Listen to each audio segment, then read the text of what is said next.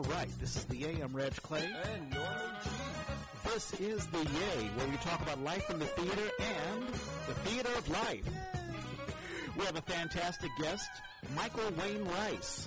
How you doing, man? Right on. I'm doing good, Reg. All right. Michael Wayne Rice, you're a veteran actor, and you had a podcast a long time ago. It was sort of a pre-Yay. And a director. And a director. And educated. And See, there you go. So we're going to learn all about Michael Wayne Rice for those who don't know Michael Wayne Rice. We're glad to have you, and happy holidays to you. Right on. Thank you for that. Happy holidays to both of y'all. Yeah. Right on.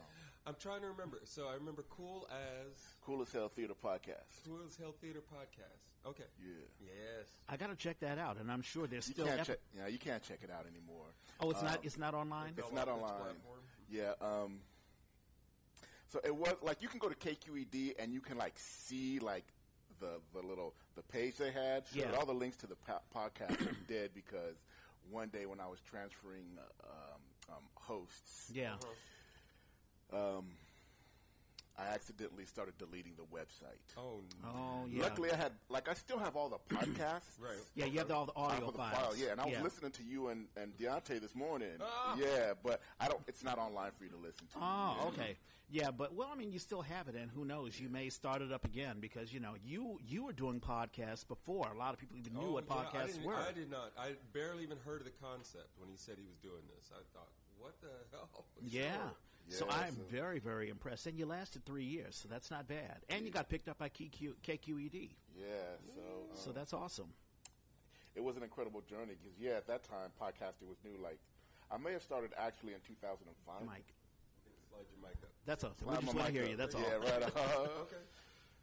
Yeah, I started back in 2005, and I didn't know what podcasting was, and I had just heard of it. And I was looking for a way to, ironically, find a way to market and promote my one-man show. Yeah.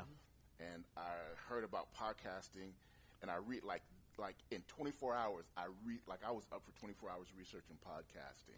Yeah. And I was like, this is how I'm going to do it. Then the next day it hit me, it's bigger than that. This is something that I could use for the community. And I was Yes. like, fuck, Yes. oh, man, it's bigger than that. And so that's basically how the podcast was born. No, you're absolutely right. I mean, when Norman and I talked about the Yay, I knew that I'd been listening to podcasts for a while, and I was like, hey, I've got the equipment, and I know people in the theater community. Why not I just do this thing?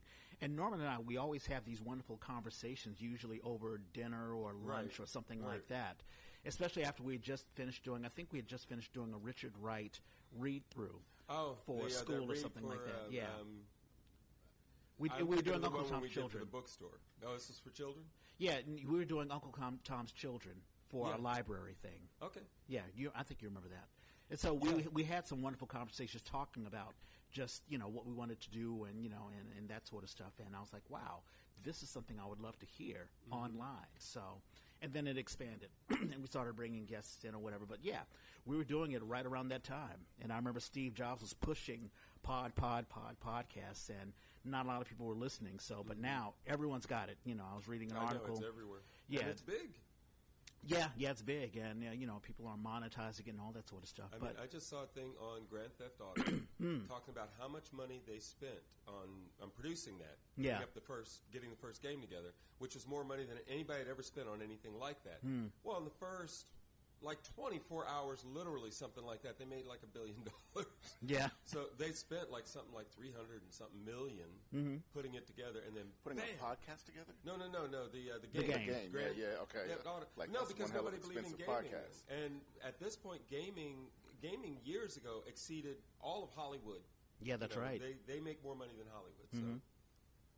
Yeah, because you have millions of people, and now it's probably ready now. We're boiling tea.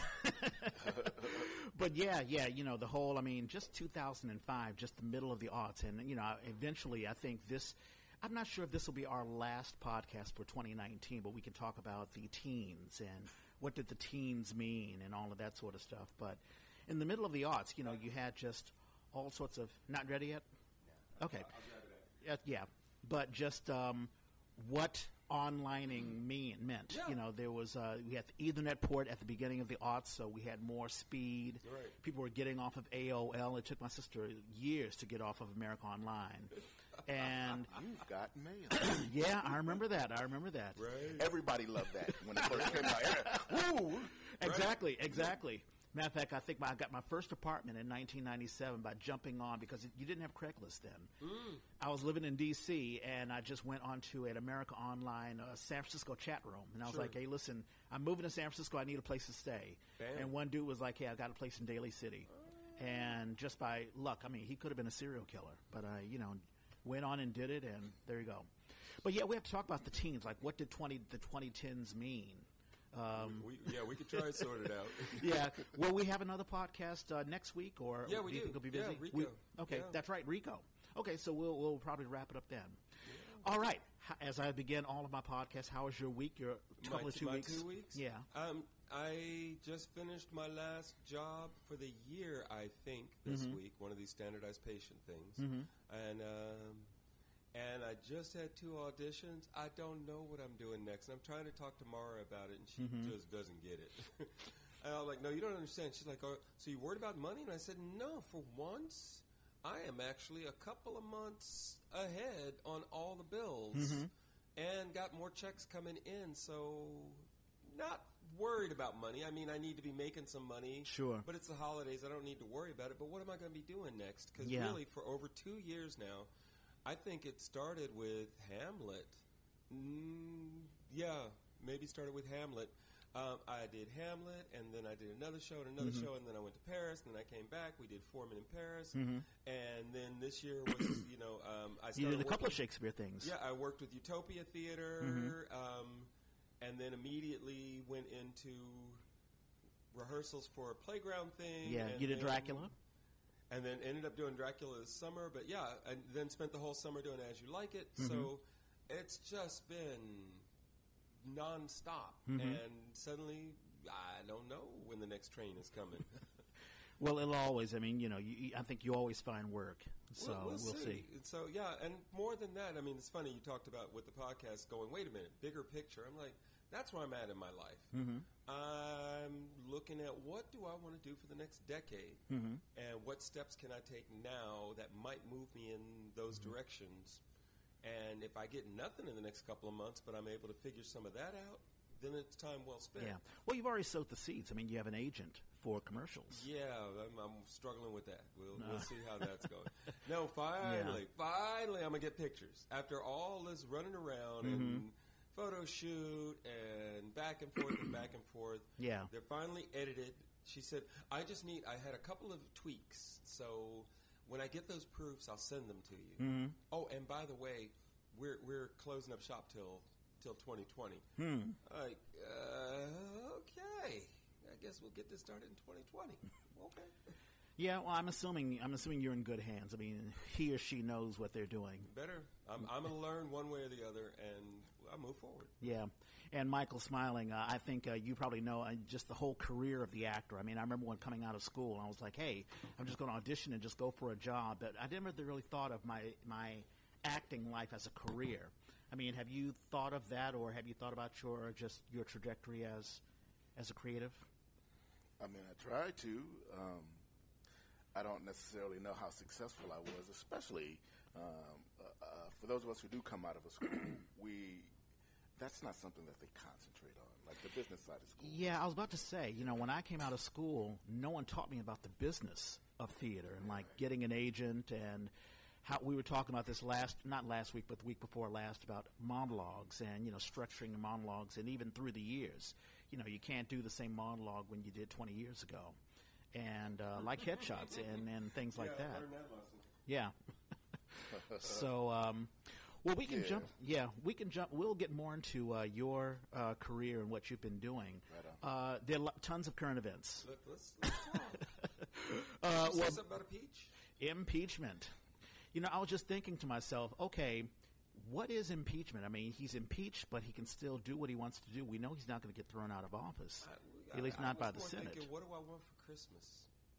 Thank you, Nancy Pelosi. There you go. There you go.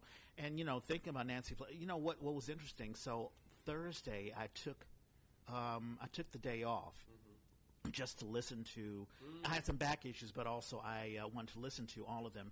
The one person I did not hear out of all of the House members was AOC, Alexandria Ocasio-Cortez. I was wondering if she said anything. She didn't. Smart. She's smart. Well, I mean, do you think that Nancy told her, we don't want to hear from you? I hope AOC is protecting her brand. Yeah. I hope that's what's going on. Because, you know, the Republicans are saying, well, this is only happening because of these radical Democrats taking over.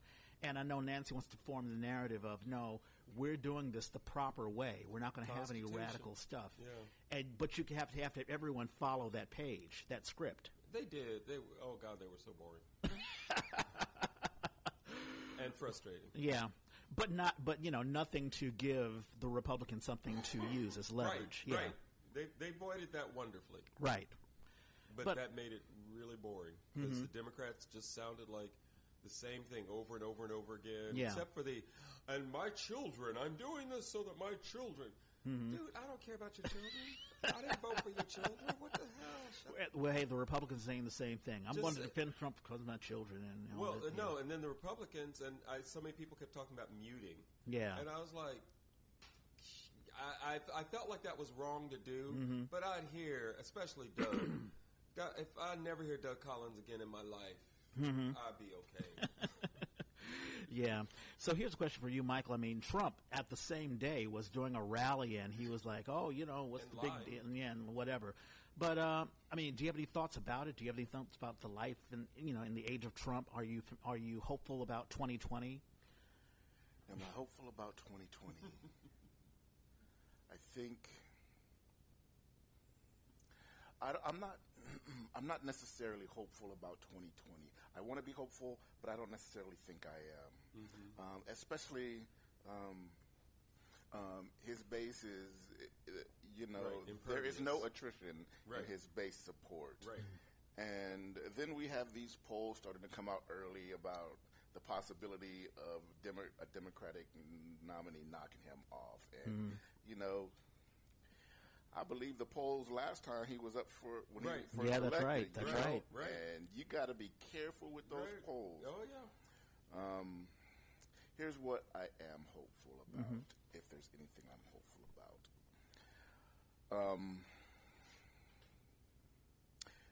We know that this cat is, well, I don't know. I'll speak for myself. This cat is a racist cat. He's brought in racist people to run and create policy. And it is obviously a backlash from the historical moment of a black president in a lot of ways. And so we have a lot of nastiness happening in this world, which has been substantiated by his being. And because he does it and gets away with it, therefore other people in the world do it. So we have this uprise of nastiness. My hope is, and I'm going to relate this to something related to autism, because I used to work with autistic kids a lot, and usually you have to implement methodologies in order to help guide maladaptive behaviors towards something more beneficial. And in that guidance towards that, you see an escalation of maladaptive behaviors. And you keep working toward your goal, and those behaviors hit finally a certain ceiling. And when they do, we have what's called an extinction event, in which those behaviors finally start to go away and we start to move towards those positive behaviors. I'm hoping that America, through this presidency, is reaching its limits of maladaptive behaviors, and we will hit an extinction point where we can then move past. That's what I'm hopeful for. No, it's excellently well put. And, to piggyback on that, you have to. There are enablers, individuals like Trump, and I don't want to jump on Hitler, but you need help. I mean, Trump himself is bad, and of course he has always been this way because he was never raised. I mean, he was rich before he was even out of the womb. Right. So you have this entitlement that he has, and getting into the maladaptive behavior. If you don't cut it at a particular time, if you reward it, then of course it's going to grow. But if you say, listen, we're not going to respond to this. But you also have to acknowledge it. It's how you acknowledge absolutely. it. Absolutely. You can't ignore it. And the one term that I've heard throughout 2019 is normalizing. Yeah. Normalizing behavior. like people who don't want to shake hands with Trump. And, there are those who are moderates who are like, well, I want to reach out to the other side and maybe it won't be that bad. And I'm like, no, that's exactly what Trump wants. I do love those videos. Yeah. So I totally agree with what you're saying. If you reward the behavior, it will grow. But if you make a statement, listen, we're not going to reward that behavior. Mm-hmm. We're going to cut this maladaptive behavior so it will drop. Then you hope that change will be made, because Trump will continue to do what he does until he is punished for it, until he realizes I'm not getting anything out of it. Right. I want to see if anybody is counting how many Republican incumbents have announced that they are not running for re-election, because it keeps, just this week we got at least one more. Yeah. Because the courts throughout, is it North Carolina, throughout the gerrymandering. Ah, yeah. And the district that he had no longer exists, and the new map is 2 areas that are blue, which means what they did is they cut into 2 areas in a way to make a red zone. Yeah. And that's gone. Yeah, and so he just announced he's not even running. Yeah. So he's not running due to moral conflict. He's not running just because he can't. Because he knows he can't win. Yeah. Well, there is no moral. I don't see any moral compass among the Republicans, which is very striking. I mean, even the opposite. The opposite happened. Period. The opposite happened. I'm not sure if it was in Vermont or there was a Democrat member of the House. Okay. Who switched and became Republican. Oh, the guy who hasn't switched yet, or the one? He says he's going to. He said he's going to. Yeah. And the Republicans have already embraced him and started funding. Yep. Raising money for it. Yeah, and that may be a money thing. That may be a numbers thing as well. Regardless of what they say, they look at their district, and regardless, I would be so happy if a candidate would say, or a politician would say, listen, I don't care what my constituency says. This is what the truth is, and this is what I believe, and I have the right to tell my constituency, this is where you're wrong. But that's where most of the Republicans are saying. Well, yeah. We don't care what our constituents want. We're going to do what we think is right. Yeah. But it's so we'll see. So that's politics, but there are also some news, which is I try to throw in some fun stuff as well. Yeah. So we talked about the Peloton ads. So I found this very funny. So there's a company that has an attachment to the Peloton bike, which deals with, for lack of a better word, masturbation. Oh, just to hook you up like on a daily? Is that what? It's for, needless to say, it's for women. It's a little thing that you pop on, you turn on the machine, and you get to have a lot of fun. How's that related to Peloton? You put it on the Peloton bike? Well, you can put it on any bike, but they're using the Peloton thing to say, and a Peloton attachment. So I thought that was funny. Does it hook up into the machine so that it actually measures where I'm sure there's an app for it, Also, did you hear this? A Missouri teacher asked students, set your price for a slave.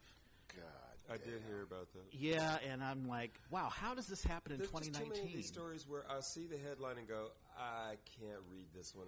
I got to skip. And then there were the 2 high school students came in. I'm not sure what the dress-up was for because, Halloween has passed. They came in Ku Klux Klan outfits. Regalia. Regalia. This is in Wyoming. And, of course, they were punished and they were sorry. But you're like, okay, what's happening in the home for this to happen? This I'm playing the circle game. That's I'm playing right. The circle game. Yeah, this was a college football thing, and that was caught on camera. Not college, Army, Navy. That's right. And the military has said, oh, no, we investigated. I'm like, did y'all... Talking about throwing up that 666? This is a game among middle schoolers. Like, I work with high school and middle school. I have never seen it among high schoolers. I see it all the time among middle schoolers.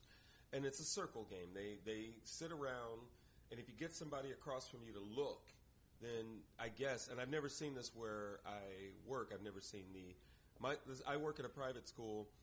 They don't allow certain things, so you're supposed to punch them if you get somebody to look. That's what it says. The white supremacists have picked this up as a way to, and they purposely photobomb where they're throwing this signal to say white power.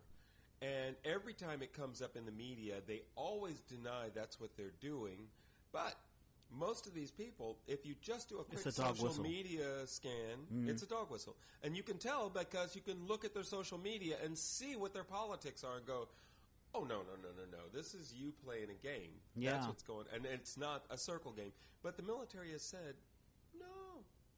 It was fine. They were just playing games. How horrible. And it's like, okay, so these are college-age men playing a game that middle schoolers play, really? That high school students don't even play because it's too immature for them. Yeah. But you're telling me that your military people are so immature that they're playing this game on national TV, and they weren't playing it at each other. They were purposely trying to get in the camera behind the commentator on the game. Yeah, the commentator, Reese Davis. Yeah, I saw that, and I was like, wow. But I didn't know the history behind that, but it reminded me of, in the 50s, the Ku Klux Klan would have they would hook their fingers. They would have three fingers extended out as sort of a dog whistle, three meaning KKK. Right. If anyone's seen Mississippi Burning, they talk about that. Yeah. It's amazing. 2019, we're still dealing with this stuff.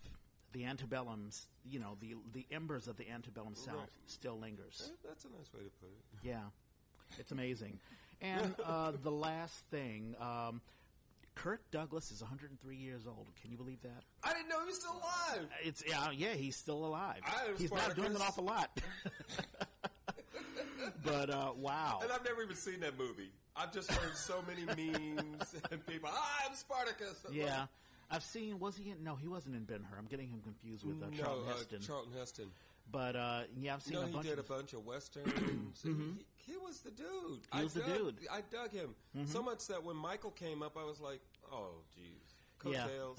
Coattails, anybody? Nepotism, anybody? Right, exactly. But, hey, Kirk Douglas the Oscar for the best nepotism this season is... There's a lot of nepotism in Hollywood. There is. Yeah. Well, Laura Dern in Marriage Story. But I saw Marriage Story. Laura Dern is great. She's great. And what's his name? Adam Driver? No, Adam Driver's fantastic. Yeah. No, I mean for the cameos. Oh, Alan Alda. And Alan Alda, I love. No, the other guy who's like Ray Liotta. And is it Ray Liotta? Yeah.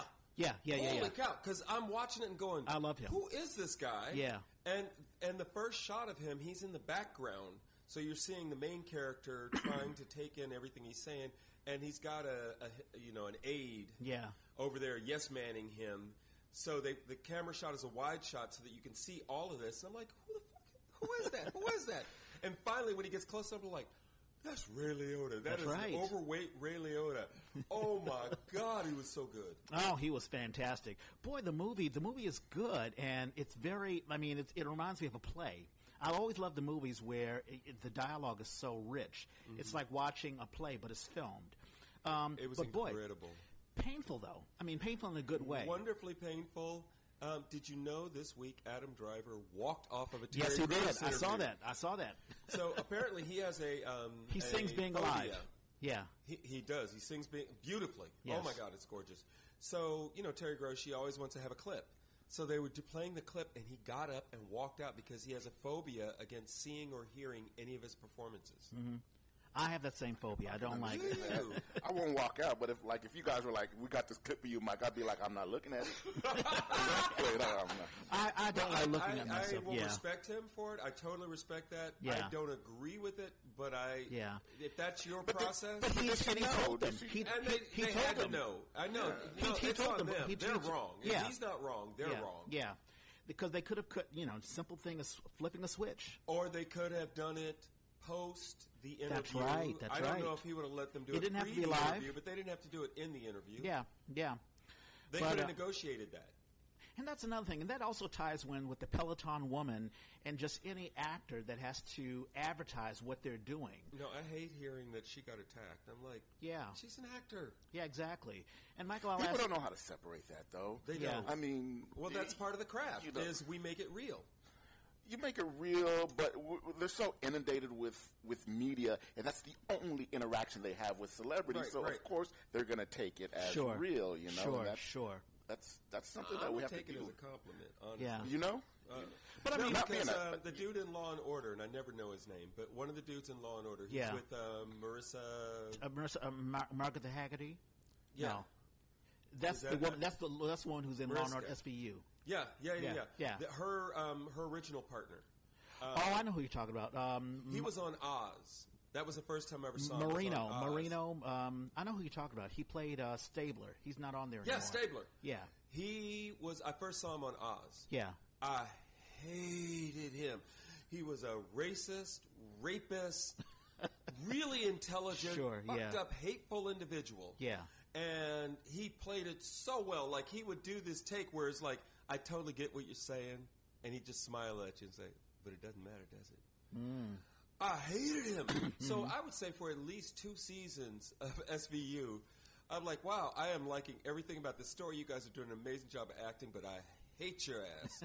And it really took me 2 seasons to finally go, Norman, actor. Yeah. That's right. That was a role. That's this right. is a different role. Oh, you know what it was? Yeah. When they brought his family into the story, and I got to see those, because he's a wonderful dad, helpless. Yeah. You know, there's only so much you can do raising a kid. Sure. They brought that to the screen so well, and he played it so well, and I was like, oh, you're an actor. And I'm like, man, please give me the chance for America to just hate me. And I felt the same way for Walter Goggins. Walter Goggins is an actor who usually plays, he was on The Shield for a lot. He was Shane Vendrell, who was a racist L.A. cop from the South. And now he's in a thing called, he's basically in like a romantic comedy, I think it's on HBO, where, and you can tell that he probably told his agent, listen, I got to normalize what I'm doing because I don't want people hating me, you know, so, and all that sort of stuff. Right, I don't want to just play that for the rest of my life. And it gets into the career of an actor. I mean, we're talking about film, but it also, I think, deals with theater as well, where you do a particular role and you can feel producers are putting you in this box. And you're like, hey, I got to break out of this box. I have to think of myself not as someone, hey, hire me, and I'll do whatever you say, and I'll put me in whatever box you want. There comes a time where you're like, no. I've got to make a decision in my career. At that point, what you're doing is saying, I don't want to do that anymore. Right. Because there's nothing wrong with being like a horror film star. Sure. You can make a good living doing that. Mm-hmm. But if you don't want to just be that, then, yeah, you have to start going, oh, I have to say no to this script, even though the money's right. Mm-hmm. On a much smaller scale in theater, though, I mean, it happens. I've been in a situation where I played a character that people hated and then played a character that people love. And afterwards, I come out, they'd be like, I hated your character. And immediately my first response is to show them a side of me, like smile, hug them, say, that's what you were supposed to think, but I'm cool. Or when they say, I loved your character, but that's not necessarily me. And I'd be like, I'm glad you loved him, but that, you know, and just kind of temper people, because sometimes people be like, it gets kind of crazy if they hate you, or even if they love you. Yeah. I walked up to a dude after Ma Rainey's Black Bottom, and he played one of the recording studio engineers, a white guy. And you're supposed to hate him. Because even when he's trying to be good, he's just admitting that he is not going to be. It's great. After the show, and this was a college production, after the show, all these people are swarming. Families are swarming all of the black characters. Nobody. Dude standing up by himself. Poor so guy. I walked over to him and I said, man, I just want to compliment you. That was an amazing performance. He says, nobody ever talks to me after the show. I said, you did a good job. Yeah. And as an addendum, I mean, let's say if a producer watches you, let's say doing a theater thing, and all of a sudden they're like, oh, that's who he is. Mm-hmm. So that's one of the things you have to watch out for. It's like, okay, if I keep on doing this over and over again, I got to break out of that. So, before we get into our origin story, it's time to do the 2 years ago. I do have one more current event. Yes. I can save it. Of course. J.K. Rowling. Oh, yeah. Have you heard about this? And I'm on apparently the wrong side of this. Like, I think I just lost a friend on Facebook because apparently I'm She made an anti-trans comment, right? She did not. Okay. I would contend that she did not make an anti-trans comment. I would contend that she supported that this woman, who is very socially active and is very supportive of gender identity rights, wants to make a distinction between biological sexual identity and gender identity. Okay. And she wants to make that distinction. And the court rightly said human rights law. And that's what I love, the difference between America and UK. Yeah. Is UK says, Human Rights Commission, what they say we are going to make as part of our law. We're going to reference this. And they referenced it and said, no, you are not protected. So, no, you were not discriminated against and you lost your job. And I agree with that. Mm-hmm. But she is arguing for this distinction, and we're not there yet. Yeah. As a culture, as a world culture, we're not there yet. Mm-hmm. So anybody even trying to have the discussion is immediately labeled transphobic. Yeah, and I've been for 3 days now sifting through this, And I'm amazed how quickly so many people will jump to that term. And I'm like, well, did you read what she's talking about? And if you come back, and this morning, I read a biology teacher, professor, who said, let me lay this out for you. Yeah. And went through the whole thing. And this is somebody who is very trans supportive and supports the position of all this. Yeah. But what they laid out biologically was way more complicated, way more complex than most people are treating it. And I'm like, and so I finally posted, thank you for this, and thank you for allowing the discussion without jumping too transphobic. Can we have the discussion without you deciding I'm transphobic, when all I said was, wait a minute, I don't understand. Are you talking about this? This doesn't make sense to me. It reminds me so much of, there was a runner. I think she was in high school or college or whatever, but born a man, transitioned to a woman, and I think even had surgery or whatever, but still had all the testosterone of a man and was winning all these races. And, of course, parents were like, oh, wait a minute, this is a women's race or a girl's race, and she's winning. Right. We have a problem with this. This is one of the areas of discussion. Yeah. And I'm like, can we have the discussion without you just immediately jumping? It's like when the Republicans claim somebody's un-American. I don't agree with you. That doesn't make me un-American. Sure. Yeah, well, Richard Wright says, I'm an American, and he's talking about just being able to ask questions and to challenge, and we have the right to do that. You can disagree without being disagreeable, exactly. Well, and I feel like, because the other thing on this is it's being positioned against, there's a term, TERF, and it's radical feminists, is the trans exclusionary radical feminists.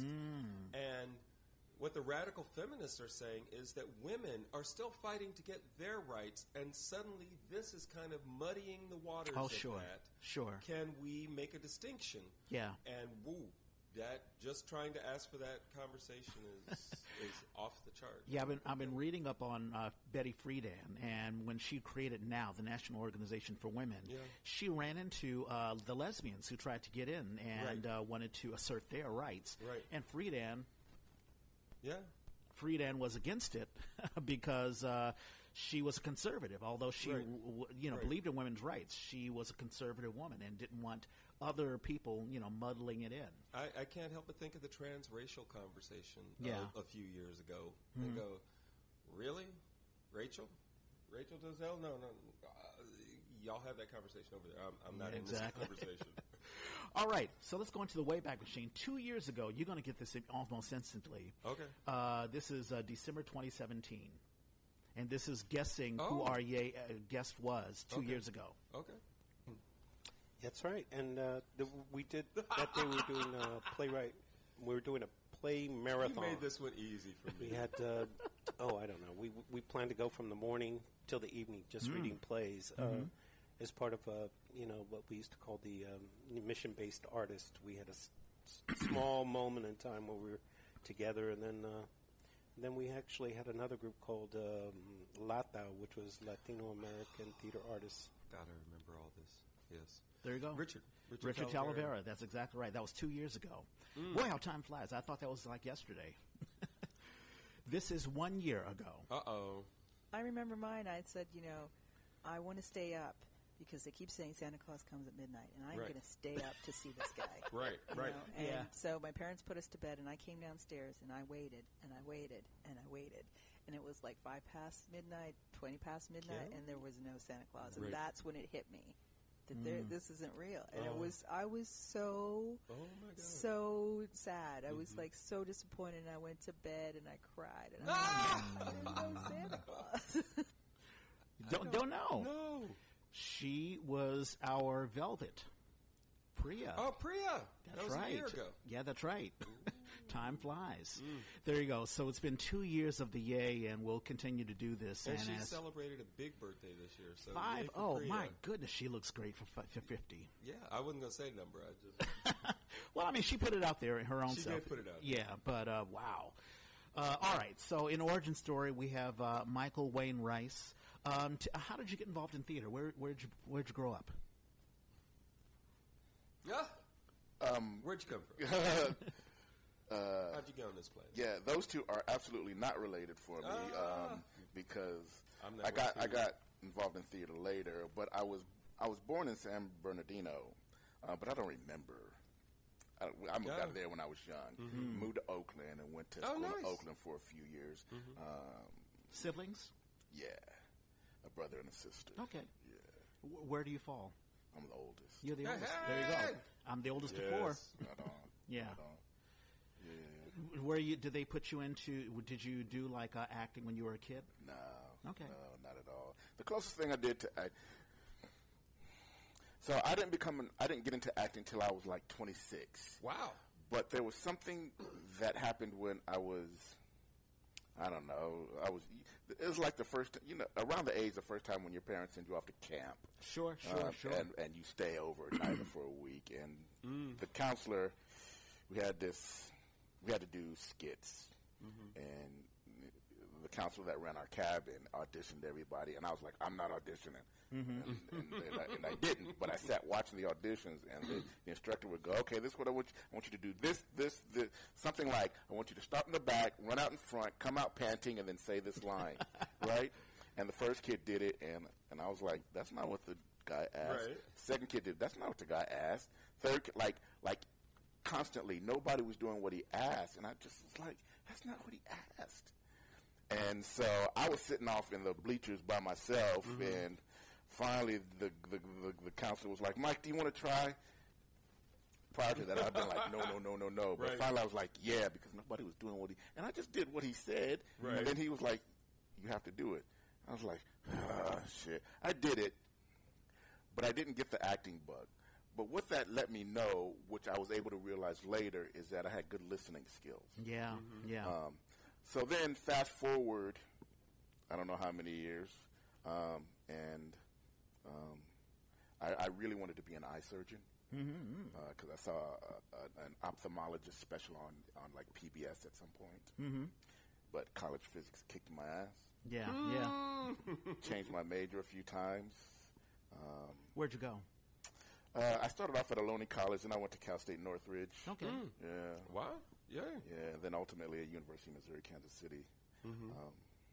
But yeah, changed my major a few times, and then finally, I mean, this is kind of typical for a lot of black folks. I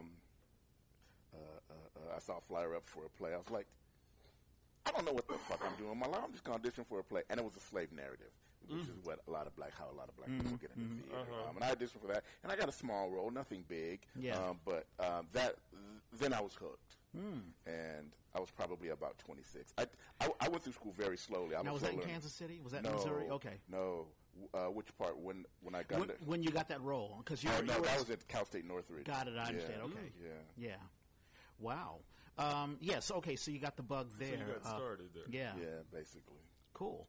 Did you study theater? I mean, did you eventually? For the last 2 years, I was at Cal State Northridge. I did. Yeah. I went to their acting concentration, and then I went directly to grad school after that. Nice. Yeah. Did you pick up any techniques like, I don't know, Meisner or Stanislavski? It's mostly Stanislavski based in undergraduate, and then Stanislavski, Meisner, and graduate. Cool. Yeah, not a lot of Meisner, but yeah. Cool. I feel like I'm still learning what Meisner is, and it's so funny because when people break it down, it makes so much sense. But I'm like, I keep hearing the term. Yeah, and it's one of the reasons why I keep asking, because there's still a lot of techniques I don't know anything about. There's, I can't remember a lot of them, but I'm always interested in hearing what other people have learned and all that stuff. So when you came back to the Bay, well, you were already in the Bay. Well, what brought you to the Bay, San Francisco Bay? So I was basically raised in Union City, so okay. The Bay is my home. Gotcha. So you just came back from school. And, okay. Not directly, but yeah. Okay. Oh, you traveled around before you got back? So this is the thing. I graduated grad school. Went to New York. Got there 8 days before the September 11th. Wow. Oh yeah. Everything shut down. Oh yeah. Yeah. And the theater world. I happened to get a few gigs while I was out in New York. Happened to get my equity card, like the theater company, like we'll give you your equity card. I'm not equity anymore, but I was. But eventually, I came back to the Bay because I didn't know how to operate in a city that was radically changed instantly. Mm-hmm. Yeah. Now, what brought you to New York? Did you just go there? Did you have any connections or anything like that? The pressures of grad school. Okay. That's what they say. Yeah. Go to New York. Yeah. No, I hear you. Right. I hear you. Yeah. It's amazing. I keep on talking about New York. I mean, I was in New York. This is way before September 11th. But people say that it changed drastically, not just September 11th, but just pre-Giuliani, post-Giuliani. Yeah. The cleaning up and all of that stuff. I don't know how. I didn't know how to appreciate that. I don't know if I do now. Looking back, I know that it changed a lot. But at the time, I was just like, something's going on, and it's really bad, and I don't really know what to do. But I loved New York, the city, mainly because it's a nighttime city, and I'm a night owl. Yeah. Uh-huh. How did you find race issues in New York? I mean, did you find because when I talk about it all the time. You know, when I was there was Tawana Brawley, there was Yusuf Hawkins, there was the Central Park Five. Spike Lee wrote "Do the Right Thing," black rap. You know, there was what's the KRS-One and Public Enemy. You know, that came out of just what was happening in New York, and imagine the 2000s. Their dynamic had changed. Did you feel welcome in New York? I don't know if I felt welcomed.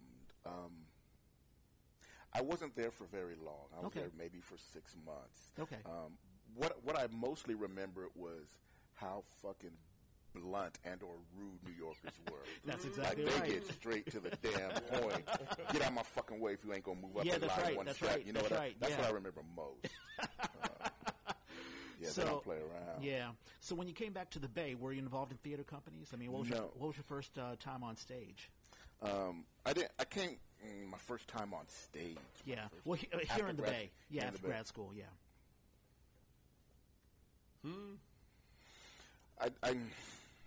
Reg, my memory is so bad, dude. So I don't know that this was the first time I was on stage in the Bay, but the most significant company that said, "Hey, we're going to take a chance on you," was Livermore Shakes. Oh, right on. But I may have done stuff. Really? Before that? Huh? I mean, not before that? Damn. Okay. Yeah. So yeah. There's I felt probably like I knew you before Livermore Shakes. Really. I thought I met you during Livermore Shakes. Maybe that's what it was. Huh. Yeah. It's been so long. Damn. I've got your Facebook thing here. Clean information. But in any case, Livermore treated you good. Talk about you and Norman. How did you two meet? I thought it was doing a show, but I can't even hardly remember the show. Cymbeline. Yeah. No, I was playing a villain that I will freely admit I was not ready for. It was just a type of role, a character that I just didn't have a clue really what to do with. And I watched Michael walking around gleefully going through his stuff.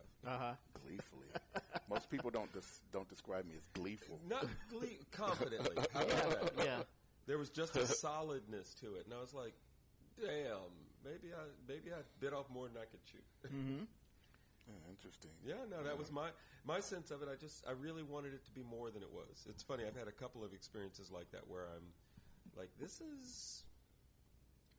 isn't what I thought I was going to be doing, and not in the positive way. I'm not learning. I'm learning a lesson, but I'm getting spanked. Oh, really? Did you have a difficult time with Cymbeline? I did. I stayed away from Livermore Shakes for a few seasons after that because I felt so disheartened. I was just like, wow, I really wanted to bring it more, and I didn't feel like I did. I had no clue. Wow.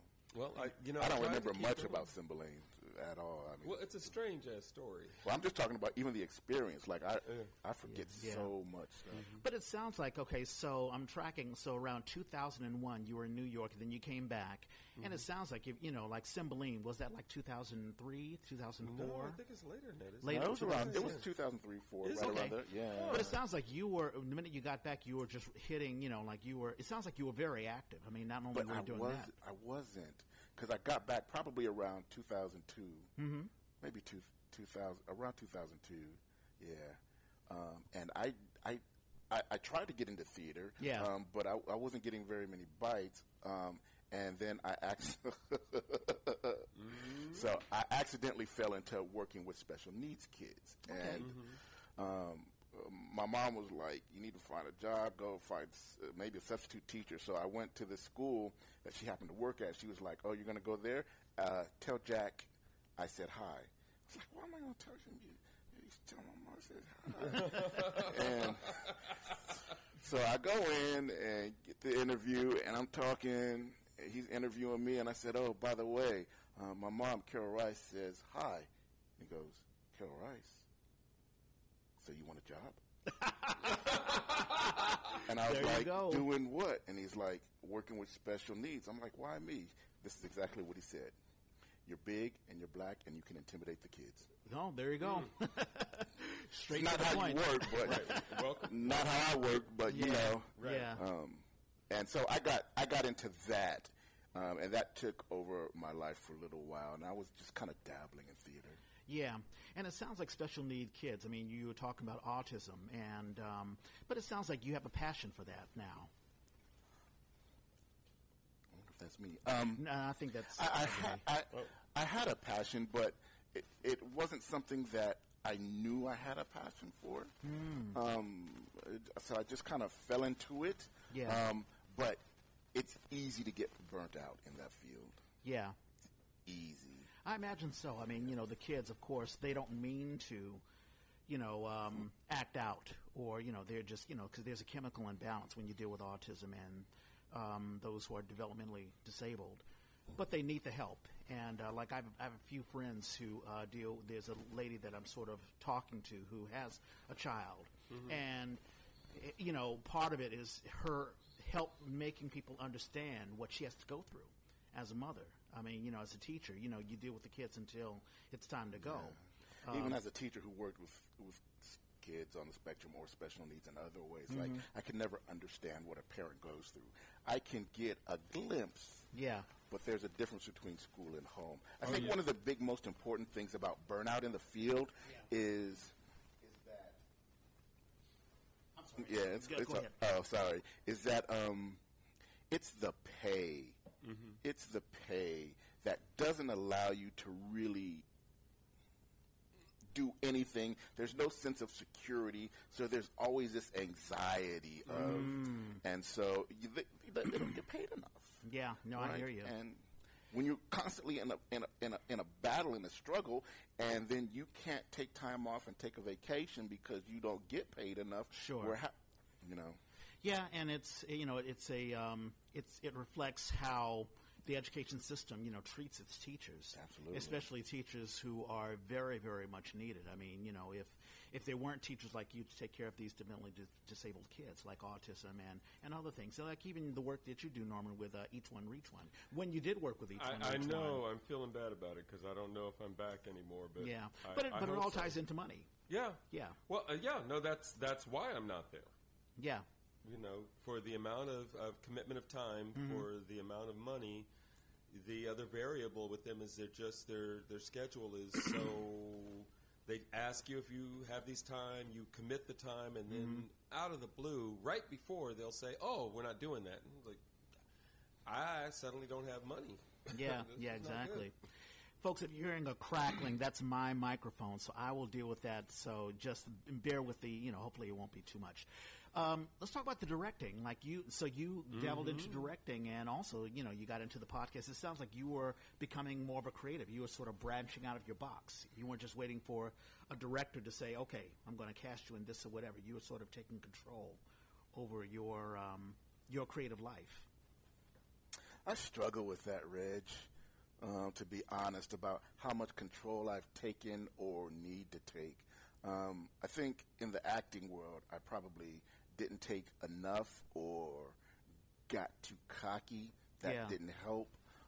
In the directing, that was kind of maybe sporadic. Mm-hmm. It's not something that I actually pursued. Yeah. But I have such a strong relationship with Livermore Shakespeare that the artistic director there, Lisa Tromovich, just entrusted me to do stuff from time to time. Mm-hmm. Oh, right on. And then recently, let me direct Othello. Yeah. Nice. Yeah. Very nice. When was that? That was the summer. Yeah. That was the summer? Yeah. How did it go? It went well. That was the one I was jonesing for. Yeah. Oh, that was the one. I see. So you were auditioning for him. Yeah. I was. I heard you guys talking about that on the last podcast. Yeah. I heard you guys talking about a couple of podcasts, yeah. We talked about it more than once because Yeah. I was so like, I'm wondering, I'm hoping, I'm going to see, and Norman was I talking was about shocked. the dynamic of how audiences usually traditionally think of Othello as this great big hulking man who is controlling these other individuals, and how difficult it can be if you don't necessarily fit that genre. I mean, I don't know if I can, play Othello because, I'm 5'7". if you're doing that. Yeah, whatever. But you had mentioned, Norman, that, like there were a couple of folks who were like, wow, you really brought it, or, you were. Yeah. We did a reading at the beginning of the year, and he's like, I got to tell you. Yeah, he did. That I really appreciated your audition. Like, I literally, I was like this. That's Norman? Yeah. Because he did. He brought it. I mean, he like he said in the podcast, he was auditioning against Iagos that were like 6 feet, or over 6 feet, and all of a sudden, Norman was taller than them. Yeah. And it was amazing to see. Was that your first directing debut, or? It wasn't my first directing debut. No, it's the first directing debut for Shakespeare. Okay. A full production. Yeah. But I've directed a couple of other things. Okay. Was it easy or difficult? I mean, it's difficult putting on another hat. Because usually as an actor, I'm like, okay, well, just tell me what to do, and I'll get off my lines and learn the blocking. But just push me to where I'm. But as a director, you sort of have to, you have to strategize every day as to what's going to happen for this next rehearsal cycle or whatever. Logistics was the hardest part for me, like figuring out the logistics of a rehearsal schedule, who to bring in, how much time each person needed, or how much time each scene needed. Yeah. But working and you can't anticipate that as much as you might try when you get the actual bodies in the room. Yep. And you start to see the work, and you realize that this is weaker than this, or I don't need to spend as much time on it, but you can't predict that. So of course, and dealing with conflicts, like people calling in and saying, "Oops, I'm sick. I'm late. I'm sick. It just drives me crazy. I'm late." I don't like that. I mean, late, I can understand if it happens once or twice, if it's consistent, no. But what I don't like, or what I shouldn't say I don't like, but what's interesting to handle is conflicts between people. Oh, that's the messy stuff. Did you have to deal with that with Othello? I don't think you ever can get in the show and not have to deal with it in some form or another. Sure. Sometimes to other actors, it might not be known to them that this is going on. Yeah. But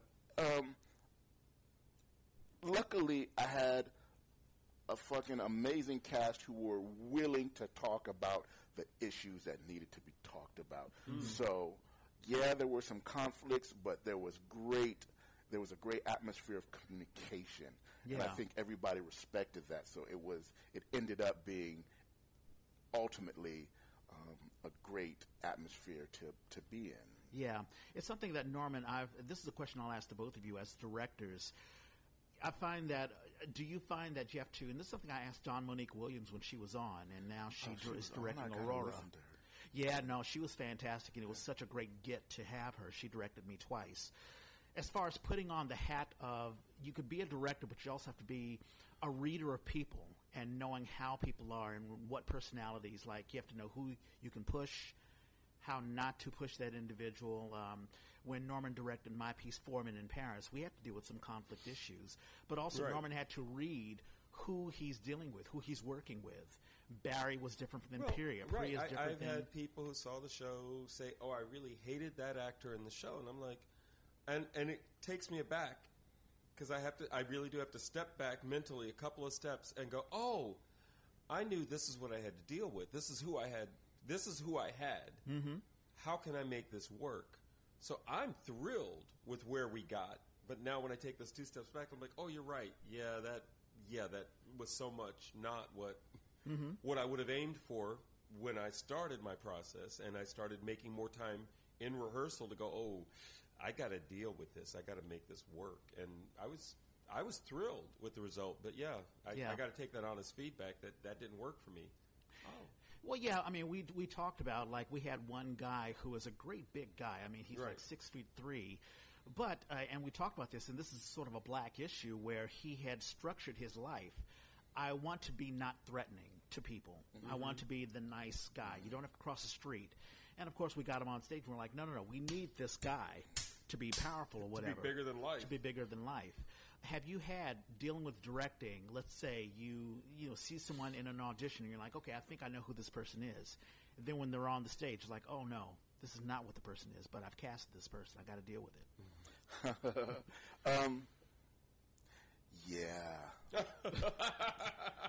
Yeah. I like that answer. So how do you roll with it? I mean, do you just roll with what they have, or?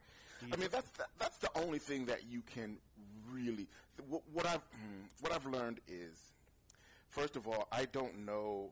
Like, you have to know how to deal with each personality. Yeah. I don't necessarily know how to do that, so I almost always come at people the same way until I get feedback that, oh, that's not the right way. Sure. 'Cause I don't know how to figure people out that quickly, and Yeah. then I adjust. But I always try to work with who the person is, because I know that if you can work with who the person is, you can always find something related to the text from which they could build up from. There you go. There you go. Because obviously they audition for the part. So if you audition for the part, you have to. When I audition for a particular part, I'm like, hey, that I know something about this character that I want. Let's say it's Sweeney Todd. I want to be Sweeney Todd. I'm like, hey, I have an idea of what Sweeney Todd is. I have something to bring to the table. So I can't go into the rehearsal space and not have the energy or whatever. It's like, oh, why did you audition for it if you don't know what this character's about? Go ahead. Finish. No. Go right ahead. I was just going to say, I got invited to dramaturg a piece just for a reading in next month, and when I got the call, life was crazy. I'll just make it that simple. And so I said, I don't think I can do this. And when I tried to explain to Mara why I wasn't doing it, I said, okay, so here's the deal. Dramaturgy, on the face of it, is research. Is you should be an expert in something or familiar with something. And then beneath that is structure, that you should have a real solid understanding of how a script is structured, how it works. And you should be on the same page with the playwright about this stuff. Yep. So that y'all can work together, which to me brings in the most important element in all this, and that is, how do personalities come together? So I've been invited a couple of times in recent years, and I realized I kind of dropped dramaturg off of my resume, because I realized the most important part of it is a playwright is at that point in the process where they want help. They don't want to fight with somebody. Yeah. They want somebody who is on their side. And I realize even at the highest levels of theater, if you're paying me to be the dramaturg, you didn't pay me to come in and fight with this playwright. You might have paid me to come in and make sure this play is up to the standards of your theater company. Sure. And you better be paying me good money for that. But ultimately, it's going to be, how do these personalities jive? And I was like, I do not have time to work my personality around somebody else. And if I have what I think is a real clear understanding of this material and it doesn't agree with you, I'm not the producer and I'm not the playwright. I'm just somebody coming in with an opinion. Right, exactly. I don't think I want to get paid to be somebody who needs to come in and fight for their opinion. Yeah. And talking about personality-wise, like listening to you over the couple of podcasts that we've done, you've talked about when you're hired as an actor, your conversation with the director, even when you're not asking questions, like you'll ask about the character. It's like, hey, this is what I want to do with the character. This may even be before the rehearsal process even begins. Well, I wasn't in the habit of having that conversation. I'm thinking it's a useful conversation now. It is, and I think it's something many actors can do. And from a director's perspective, you can know how to push the actor, or at least you'll know what ideas the actor has. Well, bringing this around to directing, though, I'm starting to think that same thing. If I'm not on the same page with the producers about this, how much of a fight do I want to put up? And then it really does come down to the paycheck. How much are you paying me? Because if you're not paying me enough, then I'm just going to put my head down and get this done, or I'm going to quit. But if we're talking about the art and you're paying me enough so that this isn't costing me to put all the extra mental anguish into it that I'm going to put into it, I'll have that fight. I don't mind fighting. I don't mind arguing. Yeah. But I don't want a job where that's an element of it, or I don't know that we're already close enough to being on the same page that I can help you. Sure. Here's a question for you, Michael. It's talking about fighting. Let's say you have a direction for an actor. You think you know where this character's going, but the actor doesn't agree, or the actor is fighting with you. I think this is a question that I asked Susan Evans and a couple of other directors we've had, where it's like, you know, what you're getting from the actor is not where you want to go. How do you deal with that, if you've had to deal with that? Yeah, I've had to deal with it. And the most important lesson I learned from that is if they say they want to take it a certain direction, I prod. I ask more questions. I make them get more specific, because usually when you can do that, we can find a connection. I can say, I think the same thing. We're looking at the same thing, but the presentation, I just want to tweak a little bit. Yeah. And as long as you can get to a point of common understanding, which for me means asking much more pointed questions than they've explored, we can get somewhere. The thing is when you're working with actors as a director, I believe that you can't just ask the actor to do. I can't ask the actor to do what I want. Right. It's excellent point. collaborative. Excellent point. And I've been in a lot of good productions, but I've been in some crappy productions where a director will say, okay, do this. An actor's like, well, why? And the director's like, it just looks good. Just don't ask me questions. Just do it. And it's like, you know, you're doing something not because it comes organically from me, but because a director wants me to do it. I guess it looks good. At that point, again, I look at the paycheck. Okay. I'm gonna shut up. We go do this. Do you enjoy acting or do you enjoy directing? I mean, what do you see yourself in the future? Do you have a I'm almost done with acting. It's getting hard to memorize anymore. And I find myself. You're not that old, I don't think. I'm old enough to be struggling with lines. But here's the thing. I find myself no longer able to let the lines go, and by that I mean once you memorize them, they should just be able to come. That's right.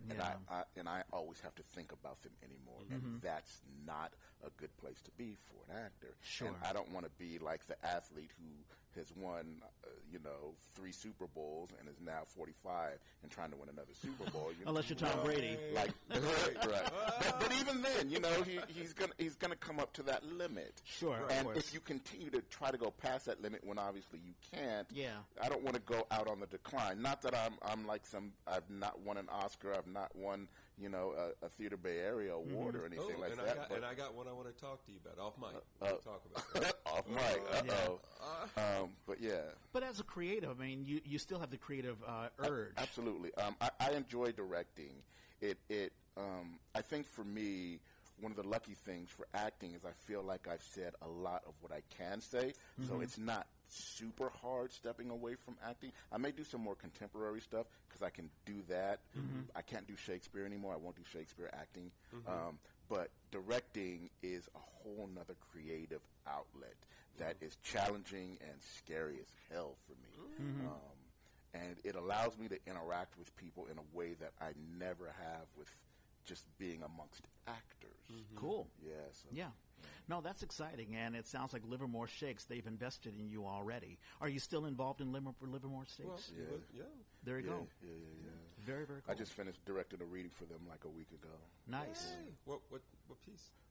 Their Christmas stories. They have an event called at a place called Swirl, and we read a couple of Christmas stories that are like super old. One was called like a Child's Christmas in Wales. Yeah. Dylan Thomas. Yeah. Wow.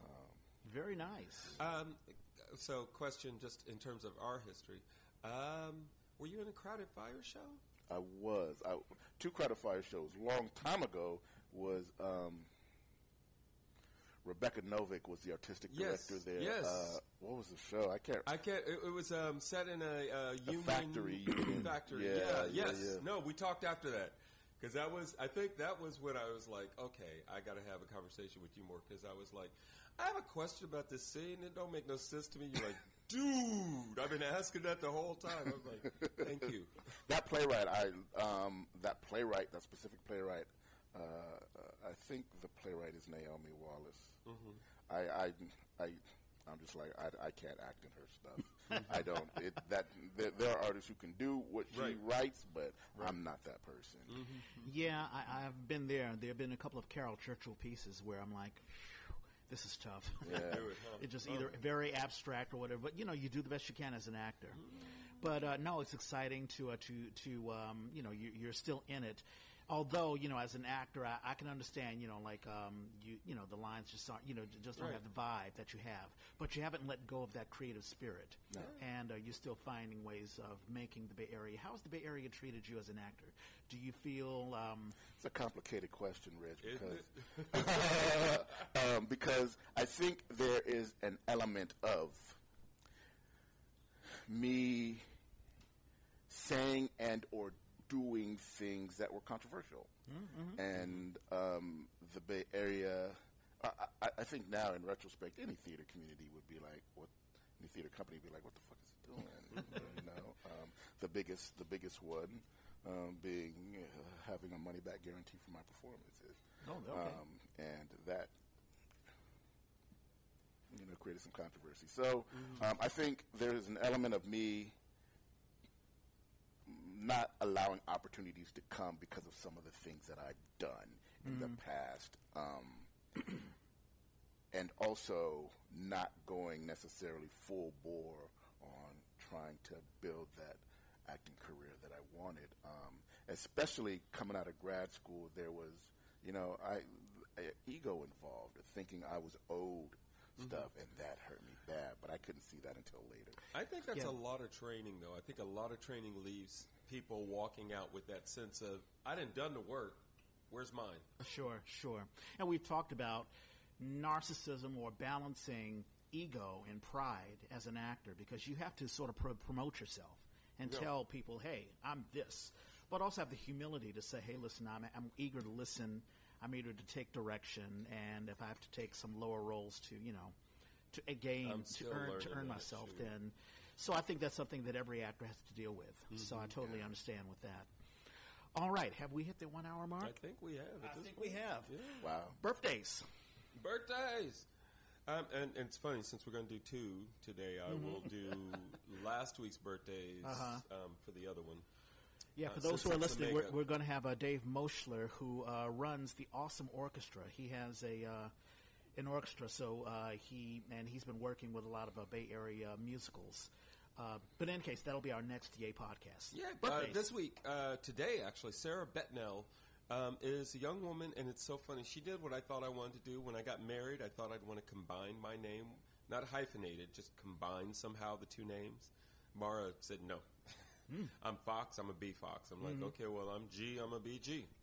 There you go. But Sarah Betnell combined her name with her husband's. And I met her when Oakland Public Theater was first starting, and she was just such a wonderful energy. And she has taken that energy back east, and it sounds like they're involved in their community, including theater, up in New England. Yeah. Just amazing, it seems. From what I see on Facebook. Armand Edwards Dorsey is, when I started doing Bay Area theater, I started paying attention to every other black actor. Like, who else is up for this role? Who are you? Armand was one of those, and it's so funny because I think we've been up for the same role a few times. We are so different, but he's got such again, wonderful energy, amazing actor. And David Wesley Skillman is a Bay Area actor. I don't know that he's acting anymore. But was fantastic and was a mainstay at the African American Shakespeare Company for a number of years. So, Judith Offers, Oakland playwright. Judith Offer. Matter of fact, I worked with her. I'm a writer. So she runs the thing at the Brooklyn Preserve. That's right. For playwrights. She is a playwright. Yeah. Her birthday's tomorrow. Mayron Yeshiwas. I hope I pronounced that. I hope I didn't mangle that too much. Just played my daughter in Midsummer Night's Dream, so that was kind of cool. Kimberly Dooley is Mrs. Patrick Dooley, but she's also a mainstay at the Berkeley Playhouse as well as Shotgun Players. Stephen Anthony Jones, retired from running Lorraine Hansberry. Okay. He still does acting, but he keeps claiming he's retired. Okay. Ron Mesa is somebody I went to Cal Arts with. That was where I learned that training programs can be problematic because Ron is an amazing comedian. Like, who's the guy? Nathan Lane? Mm-hmm. He's got that kind of energy. Oh, no, yeah. And our first year at Cal Arts, they were like, we want to push you towards Shakespeare. And it's like, this guy's a musical theater genius. And you're pushing him towards Shakespeare. Shakespeare was fine, but they were like, it made me think of that Aesop's fable where the fish are trying to learn how to fly and, fish trying to learn how to climb trees, the birds are trying to learn how to swim, and the fish are trying to learn how why you do that? Aquanetta, birthday's coming up there this you go. week. Aquanetta Summers, I can't wait for the next time I see her on stage. Has it been a while for her? Fall in love with her. I'm not sure. I haven't checked in with her this year. Yeah. But I can never get too much. Aquanetta. No, me too. Before the dream. Go ahead. Yep. Laura Nichols is somebody, Canadian. I didn't know this concept. Canadian. African-Canadian. Afro-Canadian. Yeah, there you go. And I met her doing the Scottish play, and we've kept in touch. And then there's a young woman, Gareth Tidball, and she is somebody's daughter. I think a playwright that I met through Play Cafe, daughter. Yeah. But she's doing shows in New York, and she was out visiting, and so we connected. I keep reading that she's doing more stuff, and I'm like, yeah, keep going. Right on. So those are the birthdays I have. And mine's in 7 days. Yours in 7 days. Right on. So we'll celebrate your birthday as well. Cynthia Lagozinski, we had her on, and she was just in my reading. Is that right? Yeah, really? Wow, small world, huh? Yeah, she and I were on stage, Skin of Our Teeth, and she was a guest on the Yay. Fantastic woman. Her birthday was yesterday.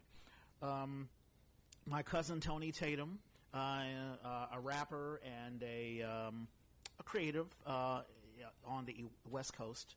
East Coast.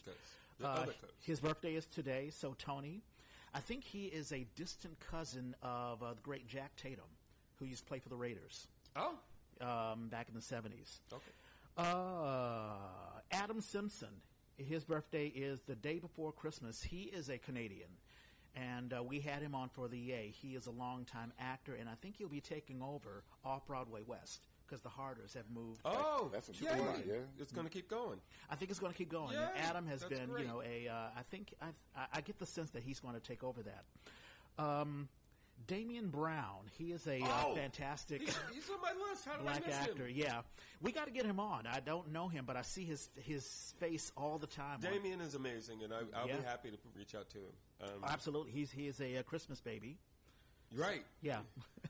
I have a couple of friends who are Christmas babies. Daisy Neski, she is a costume designer. As a matter of fact, she was our costume designer for 4 Men in Paris. Oh, yeah, Daisy. Yeah, that's right. Yes. Her birthday, and she's doing a lot of great work costuming at ACT and... oh, jeez. Yeah. No, she's doing some great work costuming. In any case, her birthday is the 26th. Also on the 26th, Anita Viramontes. We had her and her sister Sheila on. Those are the singing sisters, and she's doing a bunch. All right, we are back on. I had to switch mics.